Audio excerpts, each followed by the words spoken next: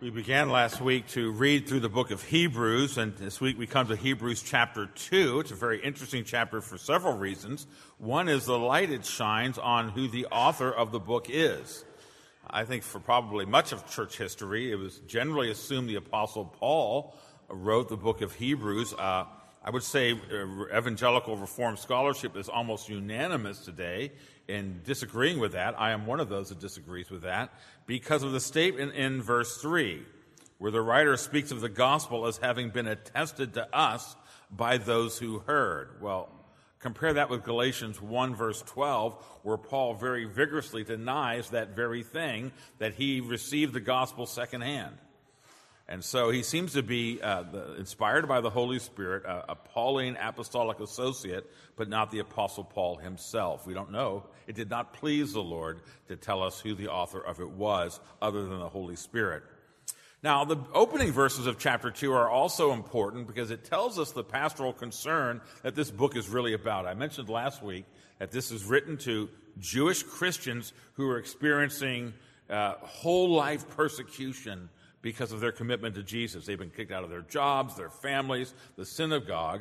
And he wants them, and he's writing this book, that they would be very deliberate in cultivating and holding fast their faith in the Lord Jesus. Look at verse 1. Therefore, we must pay much closer attention to what we have heard, lest we drift away from it. And then in verse 3, how will we escape if we neglect such a great salvation? Now, verse 1 uses a nautical term, and the writer of Hebrews likes nautical terms. It's not the last one we're going to see. And when he says, lest you drift away, and it's really, there's two examples that really this comes from. One is if you don't tie your ship firmly to the dock, the knot will slip, and your ship, your little boat, will just drift out to sea. Maybe even more directly, if your hand is on the wheel of the ship, and if you're not holding it firmly on course, there's forces in the ocean that are going to push you off track. Now, you see, his insight is, if we are not decidedly biblical, it's not enough for us to be sort of biblical, generally biblical. Yeah, we want to be fairly biblical. No, he says if we're not decidedly biblical, we fail to realize that we are in an environment that is so hostile to the Christian faith. If that knot slips, my friend, your boat is going out to sea. If you don't hold the course of your life firmly to Christ and the way of the Word of God, inevitably you are going to go much further off course than you ever thought possible. How often it is we see this in every generation, churches that say, well, we want to be biblical but not decidedly so. And then 20 years later, they're not biblical at all.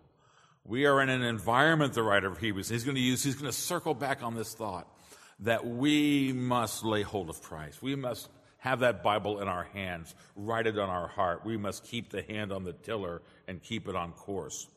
Now, he's then going to make another biblical argument. In chapter 1, he made some biblical arguments. His main argument of chapter 2, remember the grand theme is that the reason we should not let go of Christ and his great salvation is because he is better than everything else. In fact, he is the only one who can save. And his argument in chapter 2 points out that when the Son of God came into earth, he was incarnated as a man.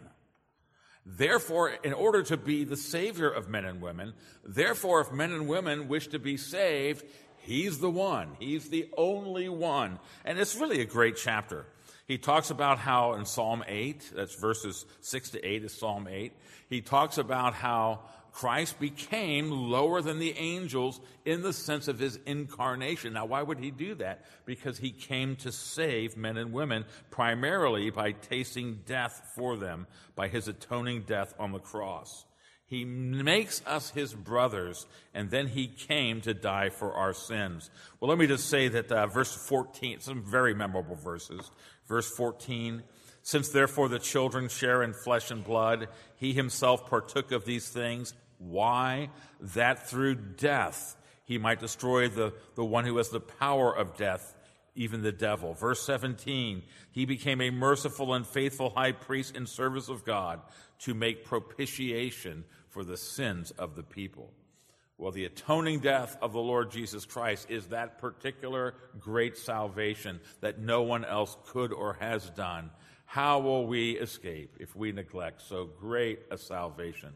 Let us hold fast to Christ. Well, let's turn now to the text. Give ear to the reading of God's holy, inerrant, and life-giving word. Therefore, we must pay much closer attention to what we have heard, lest we drift away from it. For since the message declared by angels proved to be reliable, and every transgression or disobedience received a just retribution, how shall we escape if we neglect such a great salvation? It was declared at first by the Lord, and it was attested to us by those who heard. While God also bore witness by signs and wonders and various miracles, and by gifts of the Holy Spirit distributed according to his will. Now, it was not to angels that God subjected the world to come, of which we are speaking.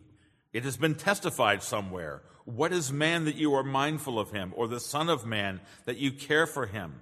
You made him a little lower than the angels. You have crowned him with glory and honor, putting everything in subjection under his feet.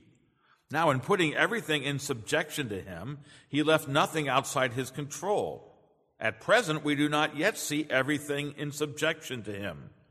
But we see him who for a little while was made lower than the angels, namely Jesus, crowned with glory and honor because of the suffering of death, so that by the grace of God he might taste death for everyone.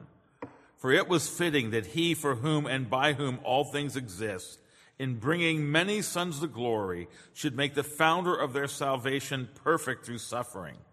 For he who sanctifies, and those who are sanctified all have one source.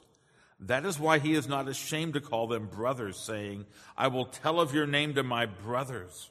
In the midst of the congregation I will sing your praise, and again I will put my trust in him. And again, behold, I am the children God has given me. Since therefore the children share in flesh and blood, he himself likewise partook of the same things, that through death he might destroy the one who has the power of death, that is the devil, and deliver all those who through fear of death were subject to lifelong slavery. For surely it is not angels that he helps, but he helps the offspring of Abraham. Therefore he had to be made like his brothers in every respect, so that he might become a merciful and faithful high priest in the service of God, to make propitiation for the sins of the people. For because he himself has suffered when tempted, he is able to help those who are being tempted. The grass withers, the flowers fall, and the word of our God abides forever. Amen.